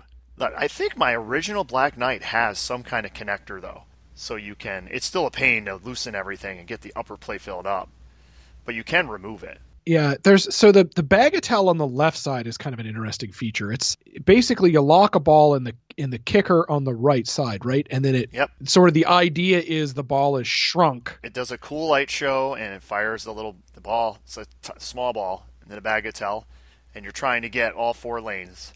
If you go through a lane you already went through, you get the buzzer sound. And it's got there's a lot of plastic on here. There is a lot of plastics on this entire machine, which is really impressive because nowadays it's like they try to minimize the amount of plastic. All these games, Black Knight has a ton of plastics on it because you got the 2 playfields, so it's like you can put more plastics. It's a cool little game. Would you buy one? What would you pay for one of these? You say it's the best bi-level game. I don't know, $1,500. Okay. Maybe I'd go up to 2,000. It was really nice. It was a nice one. Okay. Really nice one. I mean, and they made a ton. They made a ton of them, and they're usually not that expensive. Of course, I shouldn't say that because now they will be, but they're usually reasonably priced. I know. And that's mostly reasonably priced because the fact that it looks like it's creepy Tarzan. Like my wife, when she first played this, she saw this and she's like, "Oh, that's a really fun game." She's like, "But I'd have to like knit little sweaters and stick it on the back glass to cover up the nipples. And it's the one with the 2 different color cabinet also. Okay, yeah. So because usually they were all black, right? And then they just sort of stencil something on them. Well, no, they were originally whatever color they were. This actually has 2 different versions. There's an earlier version and a later version. I'm trying to remember which one. It was red and blue. I don't remember which one was the whatever the one you see the most of, that's the one that was the second one. Yeah, I think it's the blue one. The one that I've seen the most is the blue one. So that brings us to sort of the next bi-level game, and that was Pharaoh. By Tony Kramer. By Tony Kramer again. This is May of 1981. It is an Egyptian theme. Sells 2,500 units. It's the Williams System 7. This does the art by Seamus McLaughlin and sound by Tony Kollerick. Kotlerick? Oh, my God. We're sorry. Software by Chris Omarzu. Omarzu. Who the heck are these people? Like this seems like a fill the line game if I've ever seen one, right? It was like an eclectic random group of people, like and ones we don't normally see. It has the largest upper playfield of the Williams bi-levels. I don't really like the bagatelle thing in Jungle Lord. Like the rules might be better or whatever, but I think this is the kind of the most fun one because it's got these like looping capture areas, which are really cool. That's why I love pinball, because of the opinions. You see, to me, this is the least fun. Really? Oh, yeah. Well, it's got 3 drop targets. It's got kind of a looping capture. It's got 2 up kicker, 2... Crank up the sound on this one and tell me you're not going to want to kill someone soon. Okay, so that's... Rah! And its background noise. I went to a pinball show once. Actually, no, it was multiple times. Pacific Pinball Expo would always have a Pharaoh there, and they would crank it up for some reason, and that's all you would hear in the one section of the floor was this What's game. the other thing it says? Cobras. Yeah, that's it. Cobras. Yeah, that's it. You hear that on stream from time to time, and you're like, what is going on over there? Okay, well, I think it has some pretty cool art. It's got like the Pharaoh in the lower playfield. It's kind of neat. The back glass is really cool. So it's got like the Pharaoh, he's riding the horse, and he's got like a lady next to him. The horse. They have weird hair. They have like afros or something. It's weird. The horses are very oddly designed. It's very strange looking hair. If you look carefully, you could probably see something in there like lady stuff. But I mean, here's the top. And then here's like the bottom. Oh, yeah. Okay. Yes. Wow. I never saw that all these years. It's pretty wild little backlash. And it's really good with the theme. I mean, it has the music is like you would expect it to be. Yep. Everything matches the theme. Would you say it's a world under glass? No, I wouldn't. But you can say that. Okay. One of the most overused terms. Cliche. Mm-hmm. Yeah, so I mean it's kind of a cool game. It's cool. It's kind of cool. But you see, when we get to the next, you have Black Knight, 3-ball multi-ball, Speech. Then you have Jungle Lord. Jungle Lord, you have multi-ball, you have Speech, you have Bagatelle, you have all this stuff going on. Pharaoh, you got the multi-ball and Speech, but when we get to the next one, no more Speech. Too expensive. Then we get into Barry. I think Barry's best layout. That's a controversial comment. Solar Fire. And it's wrong, but yes. Solar Fire. It's a sci-fi theme. June of 81. System 7 Williams. It sells 782 units. Ooh. Hard one to come by. It is a bi-level standard body. The Mitchells on art, again, they're just machines. Sound and software by Ed Sochi. Of course, video is really, really taking off at the moment.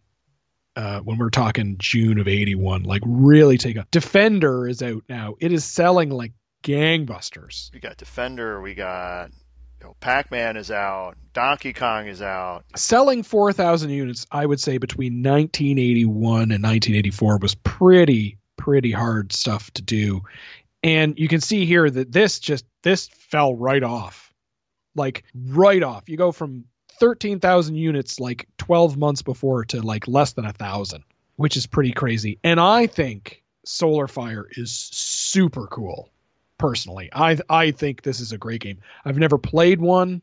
It could probably be the worst game ever. But when I look at this, I'm like, man, this looks cool. It looks like they've refined bi-level. Why should I buy this? What does the flyer say? Do I have profits out of this world? Oh, here you go. Sizzling play, hot profits. Suddenly, a terrifying explosion rips through the sun and raging fires burn out of control. The red-hot solar fires spawn a demonic breed of alien, a breed never before known to man. Your mission? To fight off the alien menace and extinguish the fires that feed their powers. Wow! I didn't know that was the whole... I had no idea that was the... I am hook, line, and sinker. Wow, I'm totally changed my mind now. Yeah, you have the flashbang, the black hole, the alien eject, the solar target, the solar gun.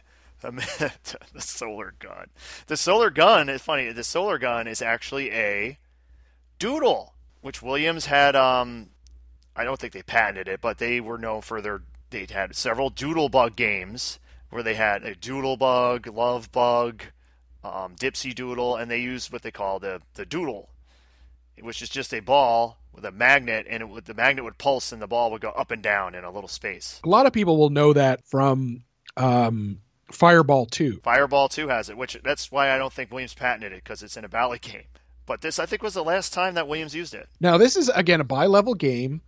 On the top, it has that, drop targets in front of the flippers. I think the reason that this game draws me in is the theme is pretty cool, but I think it's the fact that there's only 2 exits to the upper playfield. So I feel like I'll spend more time up there and get my money's worth in comparison to something like Black Knight, where you're kind of on the edge all the time. Now, if you look at the upper playfield in Solar Fire and say, I think I've seen that before. You did.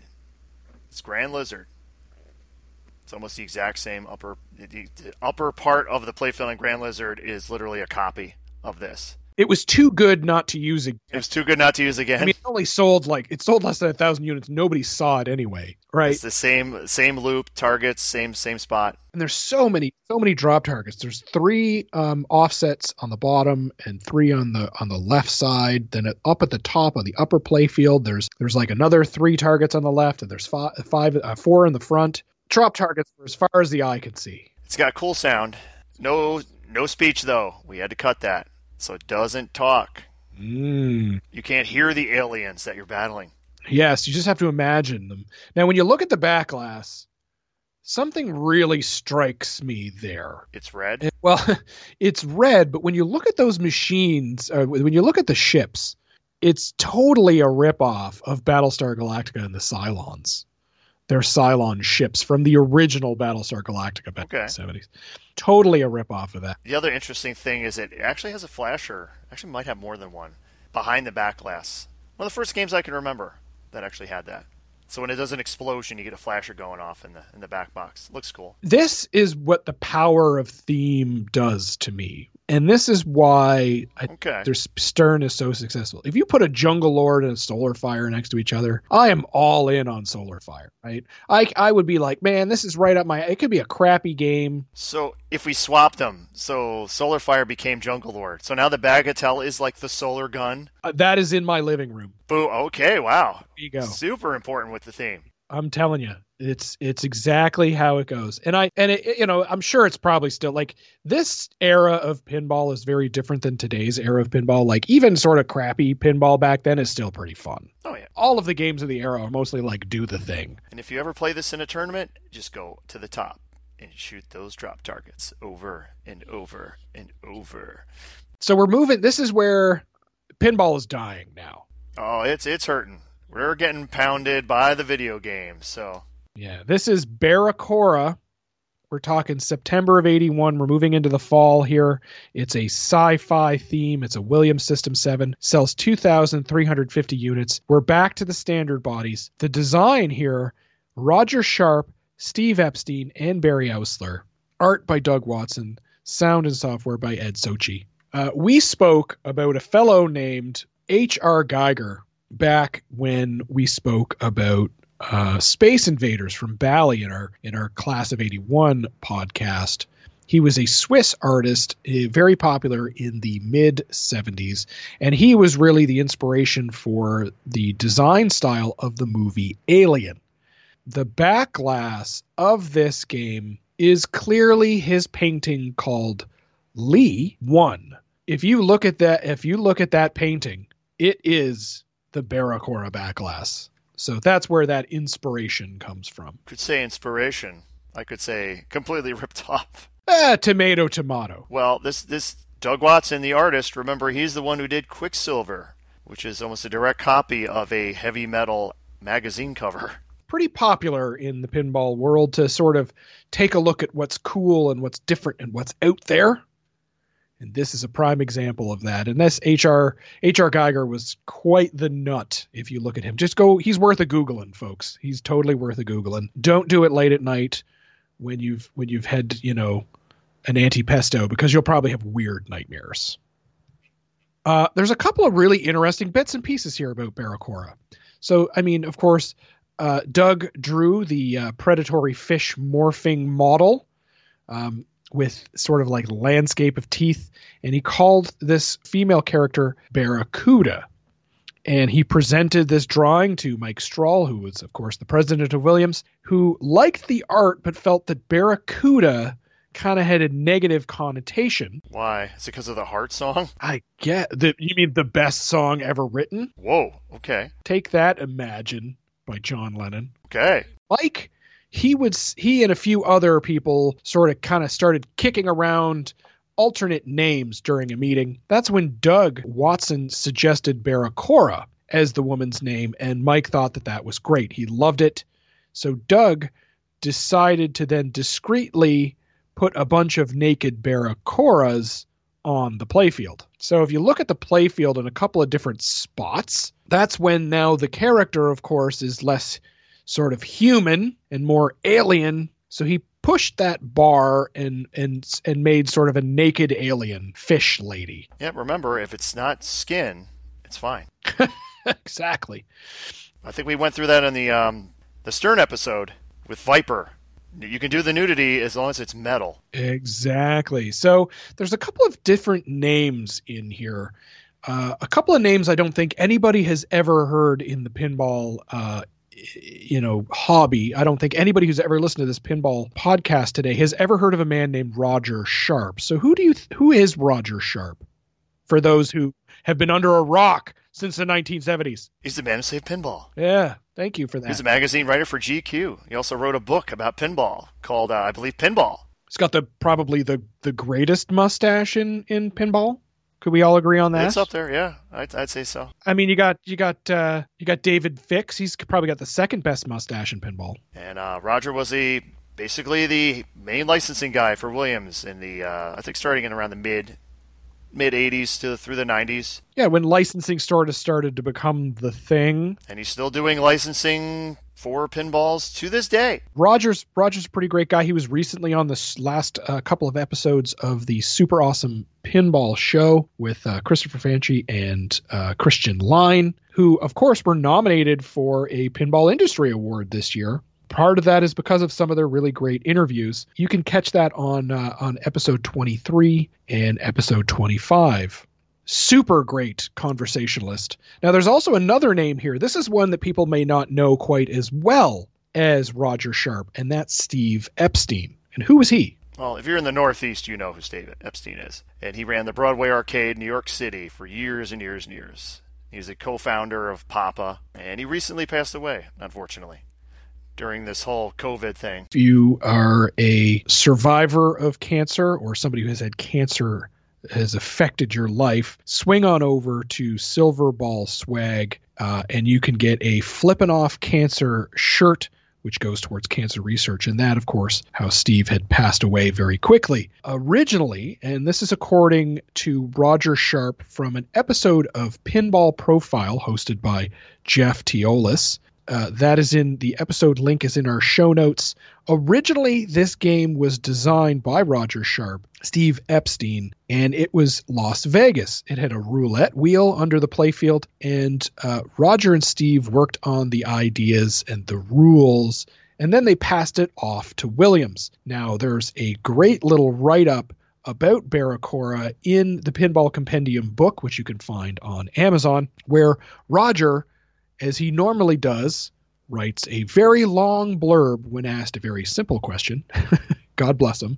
And he basically talks about how at this time, Williams was sort of looking for people to kind of do some designs. And they had approached Roger a few times because he was very much part of the pinball, the founder of the pinball media, if you will. And of course, he approached Steve and they said, okay, well, let's kind of have some fun and make a design. And Roger would pop up quite a few times for companies like Game Plan, even doing designs. Isn't that right? That is correct. The layout wasn't as good as Roger and Steve kind of wanted. They needed some tweaks. So it was Barry who helped them out on that design. A few months later, they would return to Williams and see their basic playfield layout, but a completely different game. It was no longer Las Vegas. It had become Barracora. Barry would say that the layout wasn't really that good. According to Barry, there were a lot of changes from the early design that Roger and Steve put together. But they're still given design credit because a lot of the rules and a lot of it is still their machine. Now it is a favorite, especially in the tournament scene. Everyone loves some Barracora. Now, why is it a tournament scene favorite? The rules. It has like the one feature that Roger really wanted to put in there that is in there is the double lanes. Like it has a set of lanes on top, and it has the inserts above them, but then it has another set of inserts, and you can move the lights. One row is moved by the right flipper, the other row is moved by the left flipper. Oh, okay. Which I really can't think of any other games that do that. So one increases one thing and the other increases another thing. It's also got a really cool orbit that goes up where you spell Barracora. And it has their control drop targets too, so like the memory drop targets. Yeah, very Stern-esque influence there. Which is always cool. It's got a really cool art package. It's got a wonderful orbit spinner. Yeah. Man, you love orbit spinners. It's great. So good. It's a very kind of cool theme and game. It's unique. I've never played one. I have a friend of mine. He loves this game. Like if he could find one of these, it is in his collection and it's never going away, which I find quite interesting. You could tell that pinball is hurting. So the lane change thing I was talking about, they actually trademarked it. It's called multi-lane change. Wow. I wonder if that's still copyrighted. If you try to use that, you get sued. Williams, they were all about their trademarks. They were like the deep root of their time. If they came up with a term, they trademarked that so fast. They had multi-ball forever. That's why none of the other companies had multi-ball. You just got multiple balls, but it wasn't called multi-ball. We're seeing a significant change in the language of their marketing. This one is sad in the way that it is marketed. It's affordable, reliable, and fully loaded. The 1982 Williams. So it doesn't say like there's no like go fishing for profits because it's a fish or anything. It's yeah. It's like hey, this won't break, and it's cheap. Yeah. And it's got lots of stuff in it. Simple, single level playfield design. Reliable. It's a bit of a bummer, but that is the world in which we're living. Pinball is dying. No speech. Too expensive. All right. Should we get into this? This is a pretty sad time here in 1982. Pinball is struggling.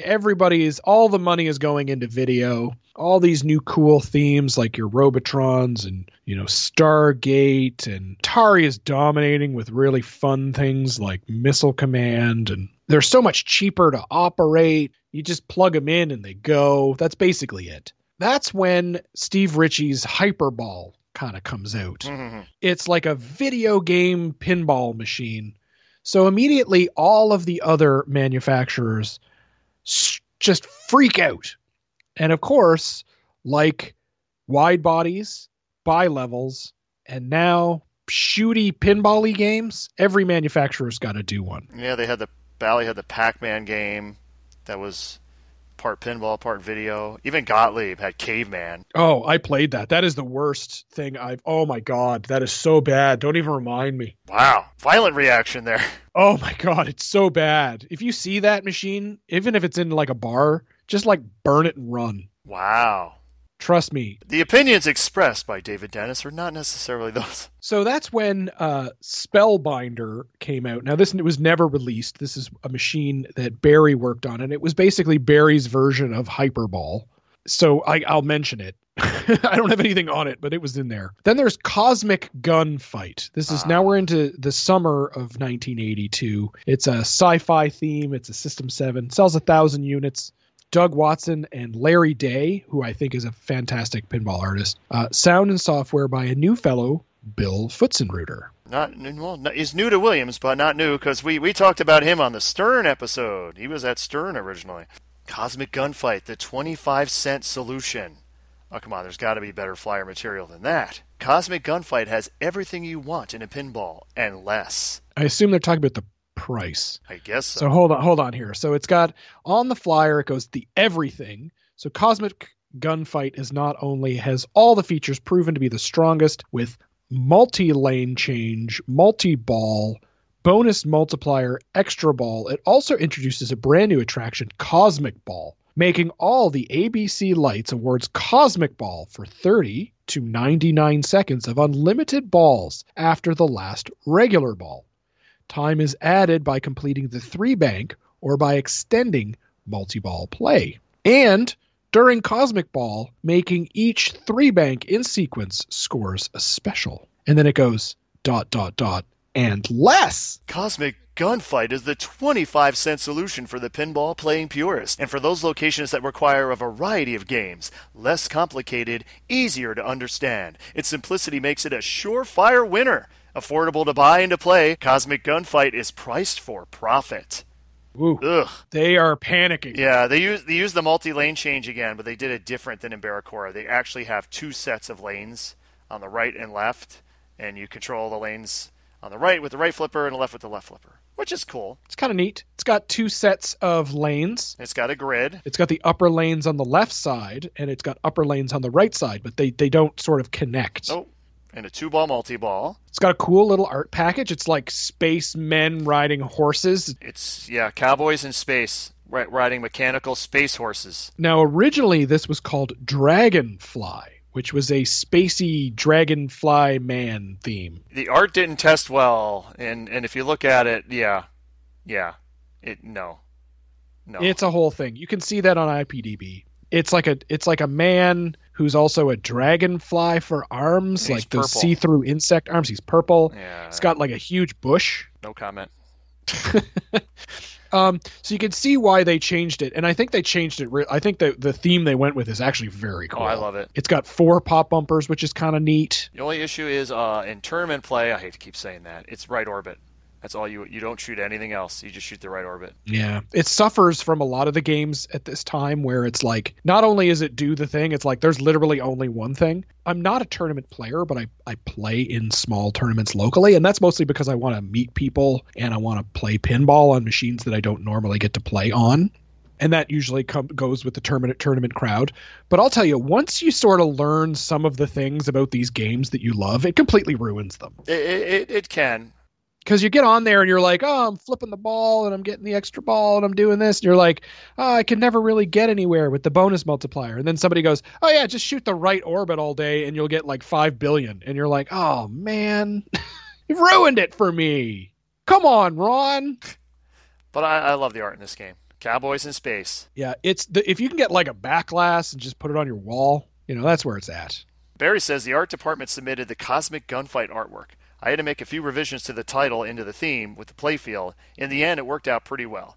I guess we were the first cowboys and aliens. So then they moved on, October of 82. So even now you can see that there's a huge space in between their releases too, right? Like they're not releasing on a monthly or bi-monthly schedule. There's more space in here. And they went with a game called Warlock. Love Warlock. The reason I bring this one up, again, sci-fi theme, I'm all in, right? 369 units. It's by Mike Cuban, Seamus McLaughlin on art, sound and software by Kerry Kolker. It has some of the worst art I have ever seen, which is why I wanted to make sure I included it, as well as This machine is pretty much a direct ripoff of Blackout. Oh, it's a direct copy of Blackout. Yep, slight modifications, but it's Blackout with a better rule set. You can't rip off Claude Fernandez. Oh, That's Claude Fernandez's gimmick, is ripping people off. So you can't rip him off. the basic rules are you have the 3 spinners, and then you have 3 drop target banks. Each is associated with the spinner that's by it. So if you hit the bank down, it increases the value of that spinner. And the whole game is just hitting spinners. It's awesome. It's got the cool Williams sound and everything else. I am a fan. So Mike, Seamus McLaughlin would say in the back glass, there are 2 faces that are, it's really kind of creepy, down on the bottom right in the clouds. Those faces are the face of himself and the designer, Mike Cuban. Mike Cubbin. Mike Cuban. So this is, again, that's similar rules to Meteor, right? Where you're kind of building, you're hitting drop targets and you're building up those spinners. So you can certainly see that the influence that Mike would bring from Stern into Williams. Speaking of Stern, where was Stern in 1982? Stern Electronics. Not in a good place. Basically dead, right? Yeah, it was probably Orbiter 1 action going on, and yeah. So that's why we're seeing this sort of the Stern designers, jumping ship. That's why Mike is here. Video is just on a tear. So what do you got to do? You got to do video game tie-ins, right? Of course you do. You got to cash in on the branding. And Defender just killed it for Williams. So in December of 1982, the sci-fi theme Williams System 7 came out, selling 369 units, designed by Joe Kamenkow. The Mitchells on art and Kerry Kolker on sound and software. And of course, it's not a good game. No, I disagree. Disagree completely. If you can find one that actually works, that's the one problem. That's the first problem. It took me playing several of them before I found one. It was a Pintastic that actually everything worked on it. It has all the Defender sounds in it, so it just sounds great immediately. So you got that taken care of. It has a cool lock shot, which you can only hit from the upper flipper. It has, I think, at least 5 single drop targets that pop up all around the playfield. Think like Cactus Canyon. And it's super cool. And it's like complicated. There's a smart bomb, I think, on it. I think it has an extra button on the side. And you hit, just like on the game. You hit, smart bomb. Joe Kamenkow would say that the smart bomb in Jurassic Park, the Data East, was directly inspired by the smart bomb from Defender. The other thing about this game, I know it's got some extra complexity in it, because I remember when they were coming out with new boards to replace like your old Williams boards, like aftermarket stuff. It always had Hyperball and Defender listed as like special configuration. So there's special stuff going on with that game. Yeah, so what has Landers, Pods, Smart Bombs, Mutants, Swarmers, and player after player after player lining up to take the challenge? Defender, of course. So what's interesting about Defender is that it has this very familiar back box that everybody had back then. Yeah, it's the Hyperball back box. Oh, the Hyperball back box. They had a ton of those. So because of the Hyperball game, which was Steve Ritchie's gun shooting game, had this weird thing. They thought they were going to sell 40,000 of these units. They had like so many extras. So because you've got all of these things, you got to put them in a pin, right? It's almost like a DMD back box, but the DMD is like this weird cover where a DMD would be. It's very oddly shaped. It's like, but it has like a panel, like a speaker panel. Yep. There was a game called Rat Race, there was a big novelty craze at the time that Barry Ausser worked on. It was a Cordic concept. There was the head-to-head Joust game that sold 400 units in April. Great game. That's another great game. If you can find one working. Again, I've seen them at shows, and they usually will not last till the end of the show before they break. Yeah. But I'd say out of all of the head-to-head, because there's been a lot of head-to-head pinball concepts through the years, that the Joust one was the best. Did it right. Yep, and it has a completely different rule set for single-ball play, for single-player play. That's another cool thing it does. But if you want to talk cost-cutting, let's get to Time Fantasy. There was the 3-pack. Right, so the 3-pack of games that were marketed together were Warlock, Defender, and Time Fantasy. And Time Fantasy was good old-fashioned pinball at a good old-fashioned price, which just sounds horrible. Surrealistic fantasy theme in a kaleidoscope of colors. It looks like someone was stoned when they made it. Is what it looks like. It's like a little frog man. It's a snail. It's a snail. Get it right. It's a snail. We call it snail. But the snail's got legs and arms. Yep. It's a snail, though. Simplicity of play attracts players of all skill levels. Simplicity of playfield assures reliable operation. Yeah, that's basically saying there is nothing in this game. There is nothing in that game. If you want to laugh, won't bore you with it here, but download the manual for this and look at the solenoid table where it has the, 22 possible solenoids you could have on their system, and the total amount of solenoids on this game. You have 3 pop bumpers. I'm not going to include the flippers because they're always 3 pop bumpers, the 2 slings, and the out hole kicker. That's it. Oh my God. That's it. There's nothing else in here. This is like a System 1 Gottlieb, it's so bad. But it has a quirky little fun to it because it has something that I don't think any other game had. The whole object when you play this, well, at least in a tournament. So there's a little tunnel. If you remember Phoenix, the little Alcer tunnel there. It's on the left, and it has a strobing. It has 4 inserts that say time, Time, and it strobes, and you want to hit the target when one of them is lit, and you get it. And if you can spell time, it will start I think it's like a 30-second ball saver. Okay. And the whole game is you want to do that, start it, and then drain, and then plunge up to the top lanes. There's 5 lanes, and you want to get those lanes, and they're controllable. So you want to complete the lanes as many times as you can during the 30 seconds and continually drain over and over and over. And that's the game. At least when you play it in a tournament, that's the game. And we affectionately call it snail time. That's when you get the ball saver, it's called snail time. It's like it's got all these like mushrooms. Yep. And like rainbows. Yep. It is as cost cut as you could possibly be. It's like it is something else. Yep. The snail dude is on the plastic and he's like standing with these crazy eyes. Yeah, because he's stoned. Oh man! It even says psychedelic right in the thing, man. No wonder parents thought that like these were the corruptors of youth. But this game was very popular among parents. That's the funny thing. Because it's like a cartoon or something? No, because it was in your notes and I read that part. Great quote by Ed Sochi, the programmer. Testing was interesting and showed us something we didn't expect. The game was played by an older audience. We were told their parents were playing the game while their children were playing all the ticket vending machines. Wow, even then.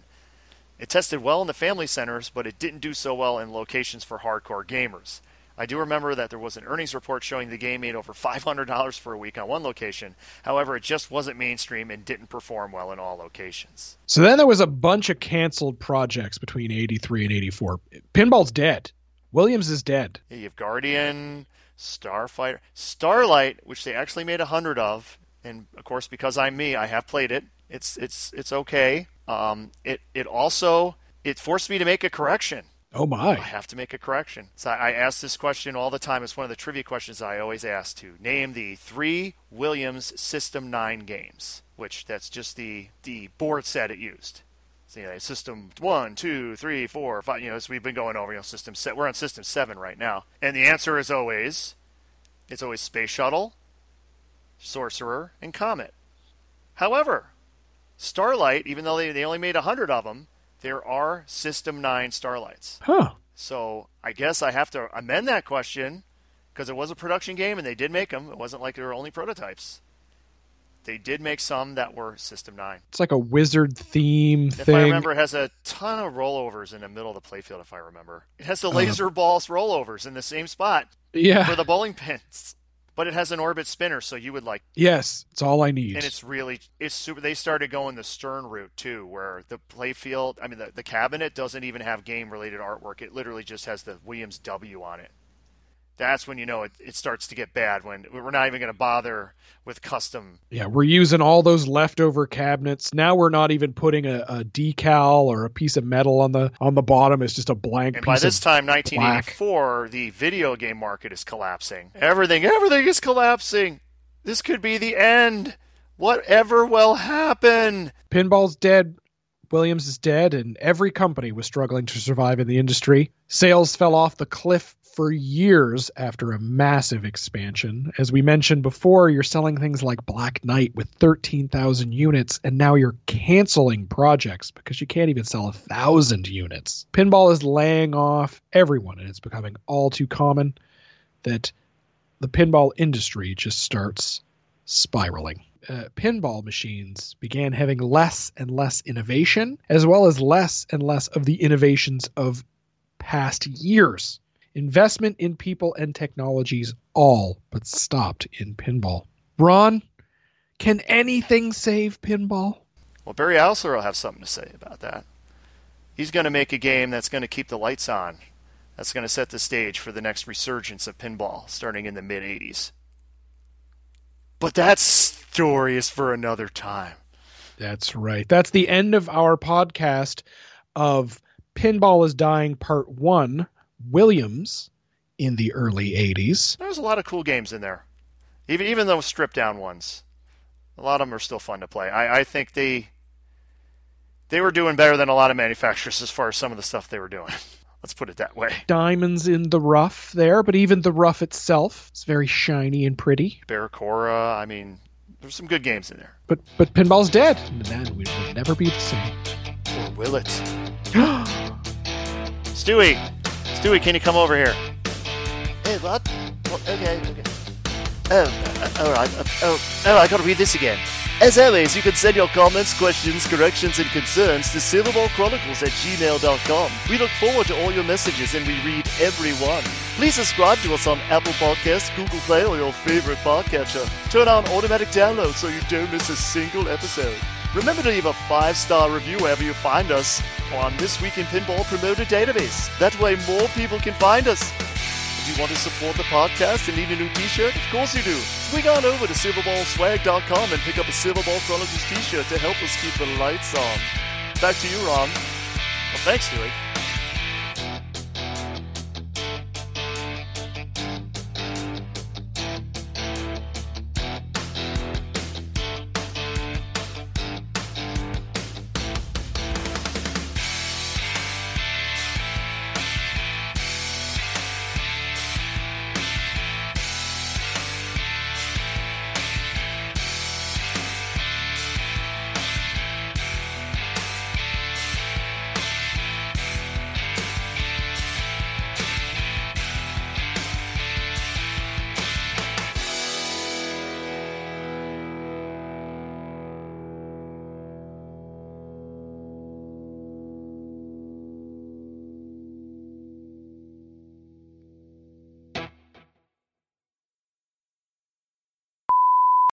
Okay, any housekeeping or anything you want me to bring up in the middle? No housekeeping or housekeeping, either. It just never gets funny. No. Never gets old at all. Oh, funny you said, Yeah. William Tomaszowski only lasted 3 titles. It says Edward. Oh. It'll just make more blips and bloops. Just simpler sounds. Man, that didn't come off well. Let me try again. Well, Tony Kramer was nicknamed Colonel Nutsy after the wristwatch Tony Kramer was nicknamed Colonel Nutsy after his Rich Watch. Rich Watch? Can you read this? The red-hot solar fires span a demonic breed, dumbass. Well, I want to think of something good to say here. We're not scripted at all. Nope. Oh, okay, I got it. Okay.